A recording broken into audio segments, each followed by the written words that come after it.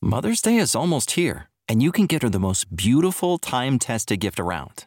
A watch she can wear every day from Movement. Whether mom's into classic dress watches, rare and refined ceramics, or tried and true bestsellers, Movement has something she'll love. And right now you can save big on the best Mother's Day gift ever with up to 50% off site-wide during Movement's Mother's Day sale at MVMT.com. Again, that's up to 50% off at MVMT.com. For the ones who work hard to ensure their crew can always go the extra mile, and the ones who get in early so everyone can go home on time, there's Grainger, offering professional-grade supplies backed by product experts so you can quickly and easily find what you need. Plus, you can count on access to a committed team ready to go the extra mile for you. Call, click Grainger.com, or just stop by.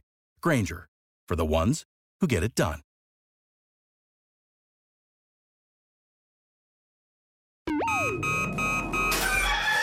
Wake up, Lincoln. Come on, it's 6 o'clock. Rise and shine, rise and shine. It's time for Early Break with Sip and Jake, brought to you by Gaina Trucking. Live from the Coppel Chevrolet GMC studios in the heart of Lincoln, America. Here's 93.7 The Ticket's Jake Sorensen. Did seem kind of meh. And Steve Sipple. Surprisingly good. This is Early Break with Sip and Jake, sponsored by Gaina Trucking.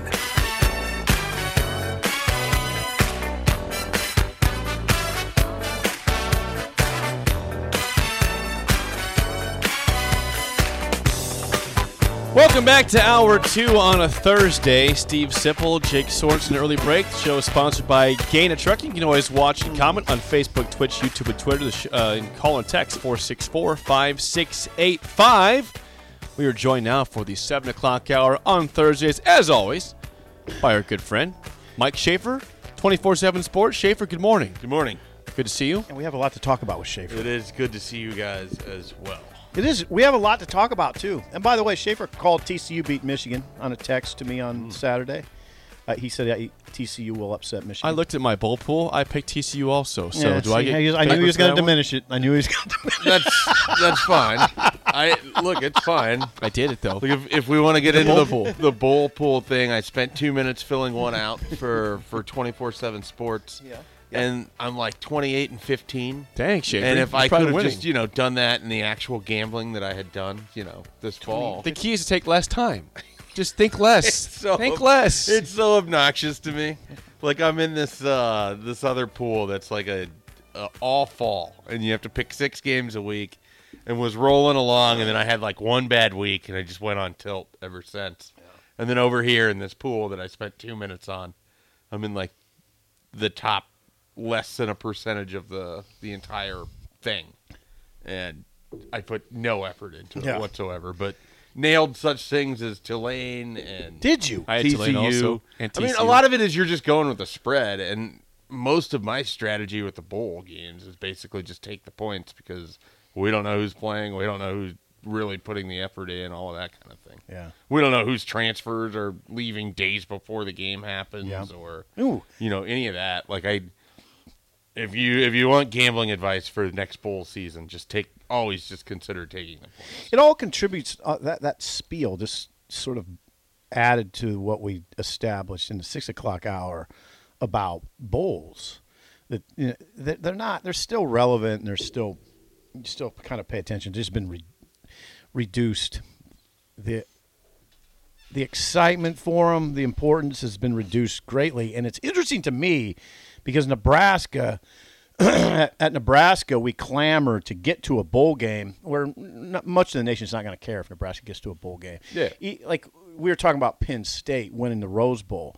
Penn State going 11-2, and the world basically ignoring Penn State. The quietest 11-2 maybe ever. But this is what we said, is that what you got to do now is just enjoy it in your world, in our world. Just enjoy it in your world and understand that the rest of the world is really not – paying much attention to you if you're not in the playoff, right? Yeah, well, and I think that was largely true even, under the BCS and everything else, too. What I've been telling myself... Largely true, but largely more true now. And what I've been telling myself is that some of this is fun for me now because in a couple years, these are actually going to be playoff games. Like, that 11-2 Penn State team would still be playing. I think so, yeah. That Tulane team, in theory, if it gets like one of the last couple spots, is at least playing for something bigger than. And for them, that game meant everything, and that's why that Cotton Bowl, especially when you have the current Heisman winner playing in it. Good point. Like that was of any game that wasn't the big two in the college football playoff. That one felt like there was something there because you have the Heisman winner going against a group of 5 school. Yeah. And one with, Willie Fritz, that anybody that's followed college football for a little while, like that guy's popped up somehow in your world. Mm-hmm. So I was very happy for him. That was fun. But yeah, that's fun. Yeah. I was glad. I mean, we had 2 just getting one of those games would be great for often boring semifinal matchups. Not matchups, but games. Getting both of those games on Saturday was just fantastic. It was. Yeah, typically it was a great day. It's usually a blowout. One of them's bad, one of them's good. Both games are great. It Both was a games are good close. Well, and I think we both thought that the blowout would be Michigan, or not Michigan, Georgia and Ohio State. And I'm still relatively surprised that not only did Ohio State keep that close, I mean, in theory, they probably should have won. They led pretty much the whole game. So, I really, a ton of respect that they were able to kind of put Georgia in that position. I'm not remotely surprised that TCU beat Michigan. No, you picked it. I'm surprised in the way that the game played out, that it became such a track meet, and then very obvious that Michigan had no answers for whatever TCU wanted to do offensively. But it was just a lot of fun. And then, you're sitting there thinking that the next day or on Monday, when a lot of people just have the day off and they're playing that Cotton Bowl, like this matchup, this game, like in future years, you're going to have more of those college football playoff games. Right. And more of those games means probably a little bit more parity in terms of matchups and more entertainment and games that come down to the wire like that. But if you're not in it, if you're not in the 12 team, the bowl, the lessening of the bowls is even more profound then. Probably. I mean, that's just the way it is. But you're right though about the 12 what it team. does to me is it makes and I've said this in the past and people get mad, and it's true because every game counts whether we want it to or not. But those other bowl games just feel more and more like exhibitions. Yeah, they do. Or more and more like, okay, well, here's your opportunity to check out these redshirt freshmen, or that quarterback that you weren't planning on playing. You're going to play him now because your quarterback's in the portal, and you can at least get eyes on him. Absolutely. And so in some ways, absolutely, the results like Iowa beats Kentucky 21-0. I'm just using this as an example, not to take away from it so much. Doesn't ultimately say anything about either of those teams for me. When Will Levis isn't playing, no, it doesn't. When Cade McNamara is going to be Iowa's next quarterback, and their offense is going to look different, and they don't have Arlen Bruce or Keegan Johnson or any Eric of that. All. So they're bringing in the Eric. result absolutely happened. What I take from it is very minimal. I know, but see, I don't know if I regard it as sadness, but we have to face reality. Nebraska's in a situation where we're not thinking Nebraska is going to be a annual playoff participant now. But you're hoping they get to a bowl. At the same time, we're talking about bowls that really, who cares? Isn't it's a metric though. It's a metric for Nebraska. Thank you. Thank you. That's good. It might not matter, but it's like we at least achieved still a this. metric. We got to this. It's just a metric. How do we measure the season? Thank you, Jay. I would argue that's a good way to look at that what we've seen in college football this year should make Nebraska fans feel more comfortable than ever that there's a pathway to Nebraska being one of those 12 teams. Because what are you talking about? Kansas State is a great example. Nebraska can have that kind of season. Like the TCU season is harder for me to imagine, but I look at that and how it was put together, and I think if they can do that, Nebraska can do that. Tulane. If Tulane can do that, Nebraska can do that. Who else? USC. Tennessee. Again, USC. Tennessee.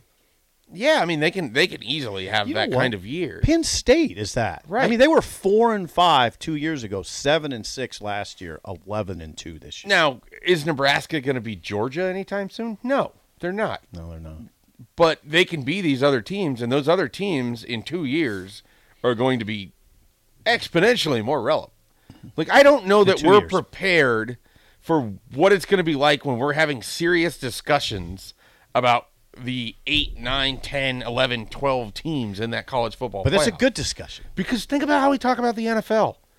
Like, there's a lot of excitement about the Lions and the Packers playing. Yes, there is. 2 8-8 teams because it's a playoff spot, and it's either really cool because it's the Lions who never make the playoffs, and obviously things have to happen for them to get in, or the Packers have reversed their season and they've made it in, and now they're a dangerous 7 seed. And then on the other side, you have all the well, can Kenny Pickett get the Steelers and Mike Tomlin over 500 again? Yeah. Can they sneak in again? Can the Dolphins, Now we're you're gonna already have that. doing it in the NFL. They expanded from 6 to 7. They did. And mentally, like as analysts, as media people, we're already jumping into that mold. That's what it's going to be like with That's the college good, football right? playoff. That's good, I think, for the sport Yeah. because that means more teams matter. That means that buzz about that Totally team agree. matters. It Totally makes agree. it easier when Kansas State's liftoff point. Like, yes, they lost to Alabama. That end of the second quarter is going to haunt Kansas State a little bit with how that went. But that season matters even more when that's a college football playoff game. It does. You're right. And it's hard for me. Because If you're not a proponent of the 12-team playoff, why? Well, we have not been. And the reason we have not been in the past we said 4 teams is enough is because we thought it'd be blowouts if you expand it. Now, Yeah. Tulane beating USC is a good example of, hey, don't count little guy out all the time. You're right. How would Tulane do against but Georgia and on Michigan, the other though, side, those and I teams? think Schaefer would back me on this because you watched the Sugar Bowl, which you didn't. And I'm not saying that's bad. I'm just saying you didn't. There was a big discrepancy between Alabama and Kansas State. If Kansas State's a 12 seed or a low seed, and Yeah, but there was also a first half where if the second quarter goes slightly different, Kansas State makes that game look different. I disagree. I just think you don't think if they score I at the end of a 8-minute drive, maybe or if they don't take that timeout, temporarily, but I just thought the result probably is the same. right. Temporarily, I just thought it became clear in the second quarter. But having Kleiman was making, hey, you would agree with this, Shape. Kleiman was doing things out of character because why? Because he knew they had no shot. Well, they had a Unless they had a weird quarterback situation at the end of what you're trying to do there. It wasn't about that. It was about the talent discrepancy, which was enormous. Yeah, they have to try to. They're trying to coach to win a game. Like this is a Trey Absolutely. Palmer Purdue thing all over again. Like you have to coach to a certain way if your team, like Nebraska didn't have the ability to sustain drives. We talked about this after that Purdue game. It became very apparent they had to take shots to try to stay in that game. Okay, yeah. So that's what I'm getting. Like, Yeah, is yeah. that what they normally would have done? No. No. It was even more profound, though, with Kleiman. I mean, Well- he's kicking an onside kick to start the second half. I mean, come on. That's just that's desperate. kitchen sink. Yeah, kitchen sink. Because Now- he knew there's no way we can just match up and play them straight up. We're going to have to do some weird stuff. If right? that happens in if that happens in a 5 versus 12, or I don't know how the seedings all work with a 12-team playoff exactly, but like if that happens with a 5 versus 12, okay, whatever. That's already happening 1 versus 4, 3 out of 4 years. That's true. So I Oh, can't I'm not- get too upset about that. I'm not upset about it. I just think we have to. I'm not upset about it. I think that there's going to be some of that, though. It's not always going to be that. Yeah. But there's going to be some of that. And I think more teams getting in will level the field a little bit, as you see in basketball, where you suddenly have deeper seeds capable of winning because just getting to the tournament becomes a thing. And then, it's going to be that way with the college football I mean, playoff. TCU. I guess now that we're having this discussion, I'm still a little bit amazed that Kansas State beat TCU for the Big Well, they're 12 tournament. physical You team. shouldn't be, though. That was a great I'm football game. amazed by- Because that first game, Kansas State was up 28-3. And And then Will Howard went yeah, out. they had to go to the third-string quarterback because Adrian couldn't play. Howard got hurt. Like, Kansas State... On the road, in if- TCU. If you hadn't watched Kansas State other than that Alabama game, it'd be probably hard to figure out I saw him against Missouri. what they're particularly good at. And they just have like a bunch of different good college football players. They're like tough. guys that aren't probably going to be Sunday guys necessarily, but are just good players. I think that they make teams earn a lot of things. I think they can play in a variety of ways. You know what though was profound to me. You know what was amazing? I know we're really going in the weeds here, but Cade Warner. You watched the game, Jake. We will tell you because you didn't watch it. Cade Warner is Kansas State's go-to guy on third down. Yeah, I was not prepared against for that. Kool-Aid McKinstry. He had a pretty good season. I mean, Alabama has a cornerback that is going to be probably a first-rounder. Right. It's Cade Warner versus that corner. That team and won he did the all conference. right at times. Yeah, that team won the conference. They They won had the some Big 12. critical pickups in the first half on third Yeah, down to keep he that did. long Cade drive did. alive. Yeah. Yeah, Warner. He had a pretty solid year. I know he at did. Kansas State. But on the other hand, I'm using that to illustrate. Come on, it's Cade Warner versus Alabama's best corner. I'm taking Alabama in that matchup. Yeah. You know. Well, they obviously found a way to make it all work too. Yeah. But early on, Kansas State was giving them a ton of 10 problems. zip. Yeah, Kansas dude's State fun, got 88 up. And yard then touchdown that run. drive, again, they took 8 minutes of clock, 18 plays. You get to the 1 yard line, you can't punch it in. They couldn't punch it in. Yeah. That's, one, that's soul crushing to you. It was soul crushing. If you score there, it's soul crushing to Alabama because they get the ball back with a minute. They're probably just going in at half at 17-14. You know, again, I think the second half largely plays the way that it does. It because would the have. disparity Yeah. was there. But the blueprint was basically like, we can keep the ball away from you. You know, it's no different than watching Army do that to Oklahoma a few years ago, where the discrepancy couldn't be bigger. True. But sitting on the ball, sitting on possession is a way that you possession, can. possession. And Kansas State's ability to do that, but also get into a shootout with TCU, is kind of what makes the Big 12 fascinating. It is. Because they've clearly learned that you have to play different styles. I don't know, Schaefer. For some reason, I just wanted to watch that game and say the talent discrepancy is not that big. I wanted to watch it and say, you know what? Can't with Allen, probably. No, you couldn't. It was very evident. Alabama had the Alabama is dudes. loaded up with Ooh. talent. Ooh. But That- that also makes me feel like Alabama underachieved this year. Exactly. That's where I Because was going I next. look at these other teams, like, That's they what I was shouldn't have saying lost next. to Tennessee. That's They what I shouldn't have was- lost to LSU. That's what I was going to I say think next. they played like a board team at times. Bama nearly lost to A&M. They were at the 3-yard line to Yeah. close the game, won it. Texas, Schaefer. field goal to end the game there. I said to Jake early in the season when Alabama barely beat Texas, I thought Alabama looked like a team that didn't have a training camp. Yeah. That poorly coached. They have 15 penalties that game, right? 15 to that Really game? bad Texas. discipline, for yeah, sure. yeah. And that penalty issue was an issue throughout the It was. season. It was. But I thought early in the season they looked poorly coached. Strange. Weird to say that. It is, but they did. That's the way they looked against Texas for sure. I watched the entire game, and I thought the whole time they don't look like they're well coached. It looks like they skipped training camp. Now, I'm with you though. They're loaded. They are loaded. From a talent perspective, it's them and Georgia and then maybe Ohio State. So to say Alabama underachieved, they absolutely underachieved. Now we didn't talk at all. Can you tease the next segment? No, we're not going to the next segment yet. Oh, so we get to the visitor now? Yeah, I do want to get to that. Well, Nebraska does add to the class Ethan Nation and Cameron Lenhart on Tuesday during the All-American Bowl. And now Walter Rouse, the tackle from Rouse, okay. That it is? Well, no, I didn't know the exact pronunciation. Rouse, right? I was R-O-U-S-E. guessing Roos, but Okay, if I'm guessing it, it's R-O-U-S-E. usually wrong. But this so. is no Roos. He's coming in. Walter Rouse is coming in from Stanford. I'm so sorry. How dare you? Wow. What are Nebraska's Your chances? excitement level for saying that was a little high, Yeah, too. well, that's typical All right. for him. All right. What do you Break expect it down. with Nebraska and Walter Break Rouse? it down. So it's Nebraska, Oklahoma, Iowa. Those are the three teams that we've heard on this. Not Auburn? I have not heard Auburn. Okay. I thought Auburn was in it. But I also haven't checked on this, since 7 o'clock last night. So it's not like I'm hour to hour here on it. But those three schools, what I know for sure, he's trying to get all of his visits done over this stretch right now, which includes, a couple days or basically like a day and a third at each stop. And from what I understand, it was going to go Iowa, Oklahoma, Nebraska. That's where I don't know. Does Auburn come in at the end of that?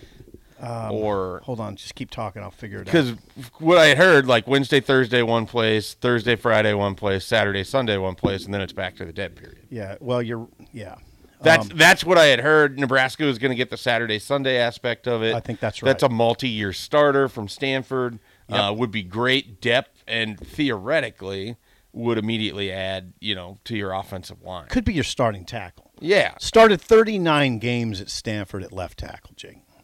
I mean, 39 games. in theory, it's a plug and play. I don't know if he'd start ahead of Prohaska. That's the thing. Like, so part of it, I know he can help, so that you start there. Like, this would be a good addition in terms of depth.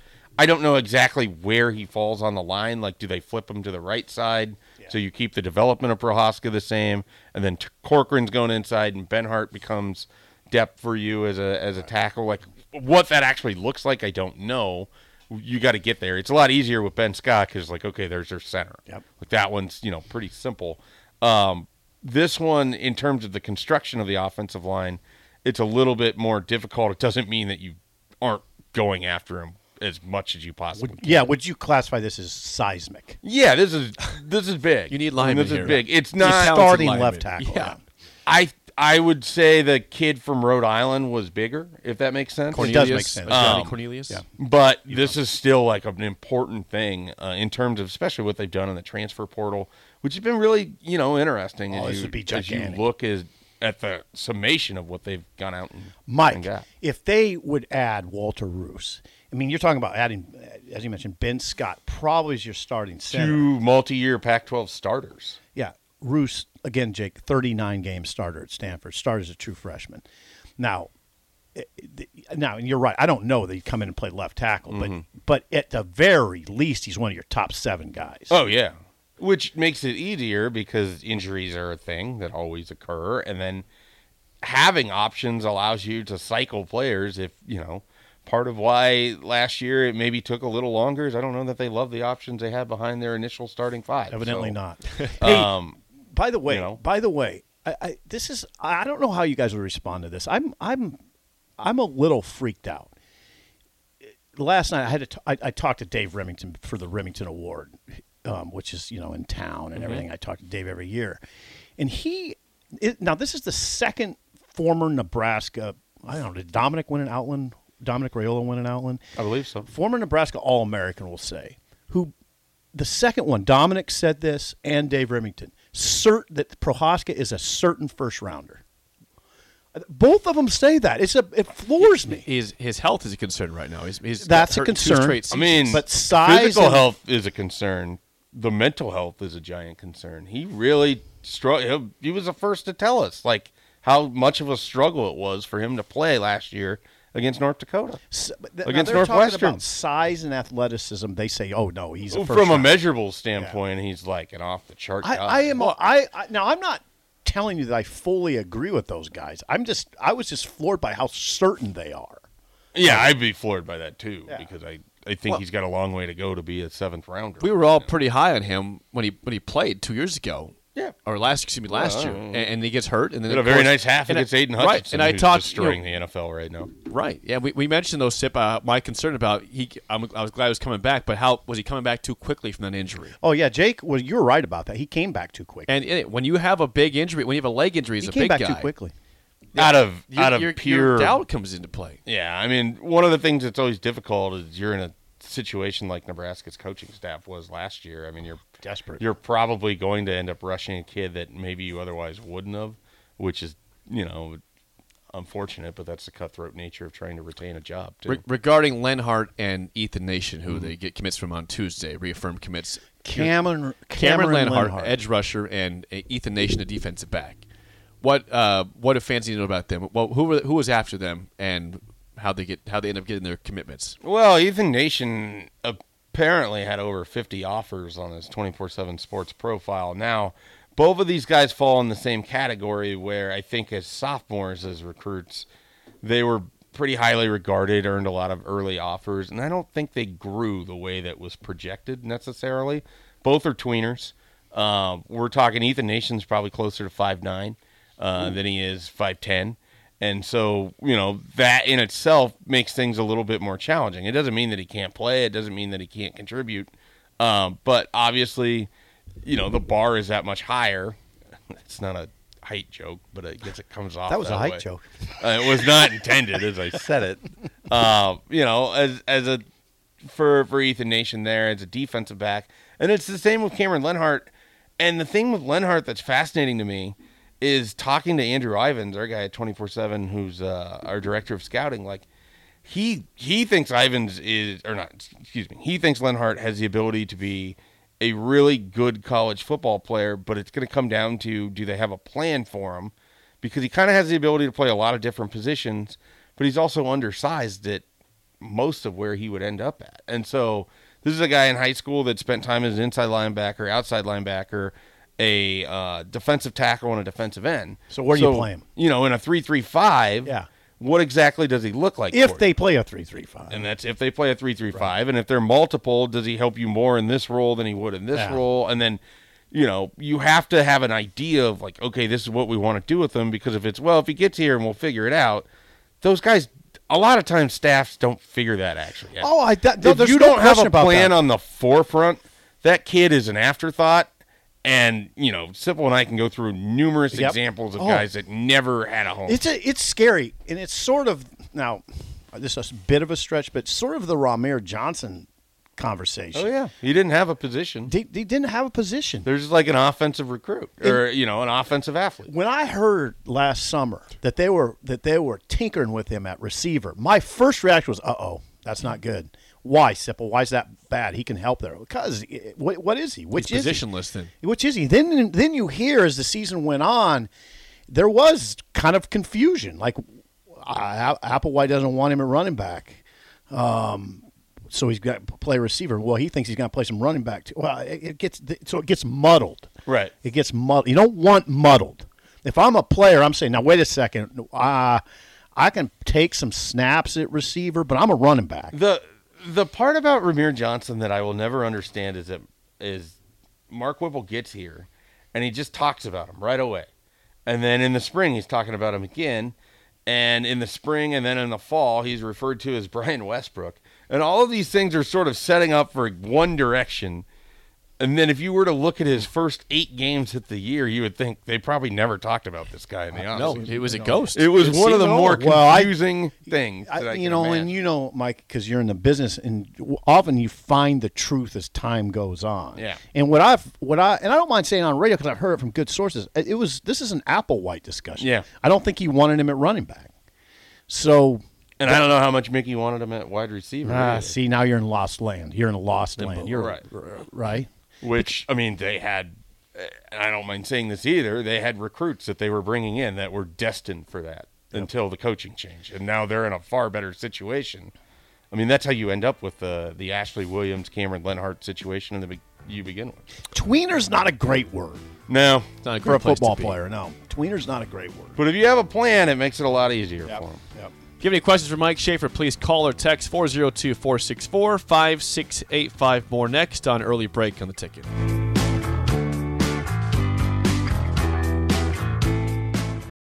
For the ones who work hard to ensure their crew can always go the extra mile, and the ones who get in early so everyone can go home on time, there's Grainger, offering professional-grade supplies backed by product experts so you can quickly and easily find what you need. Plus, you can count on access to a committed team ready to go the extra mile for you. Call, click Grainger.com, or just stop by. Grainger, for the ones who get it done.